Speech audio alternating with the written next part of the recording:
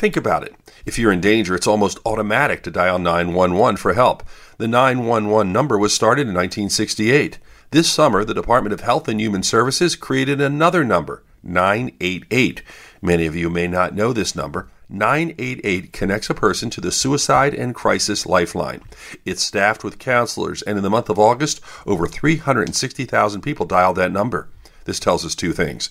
Mental health issues are widespread, and the need for support is great. Fortunately, this tool is starting to make a difference in what needs to be an ongoing public health initiative. With your health, I'm Dr. Brian McDonough on 1010 Wins.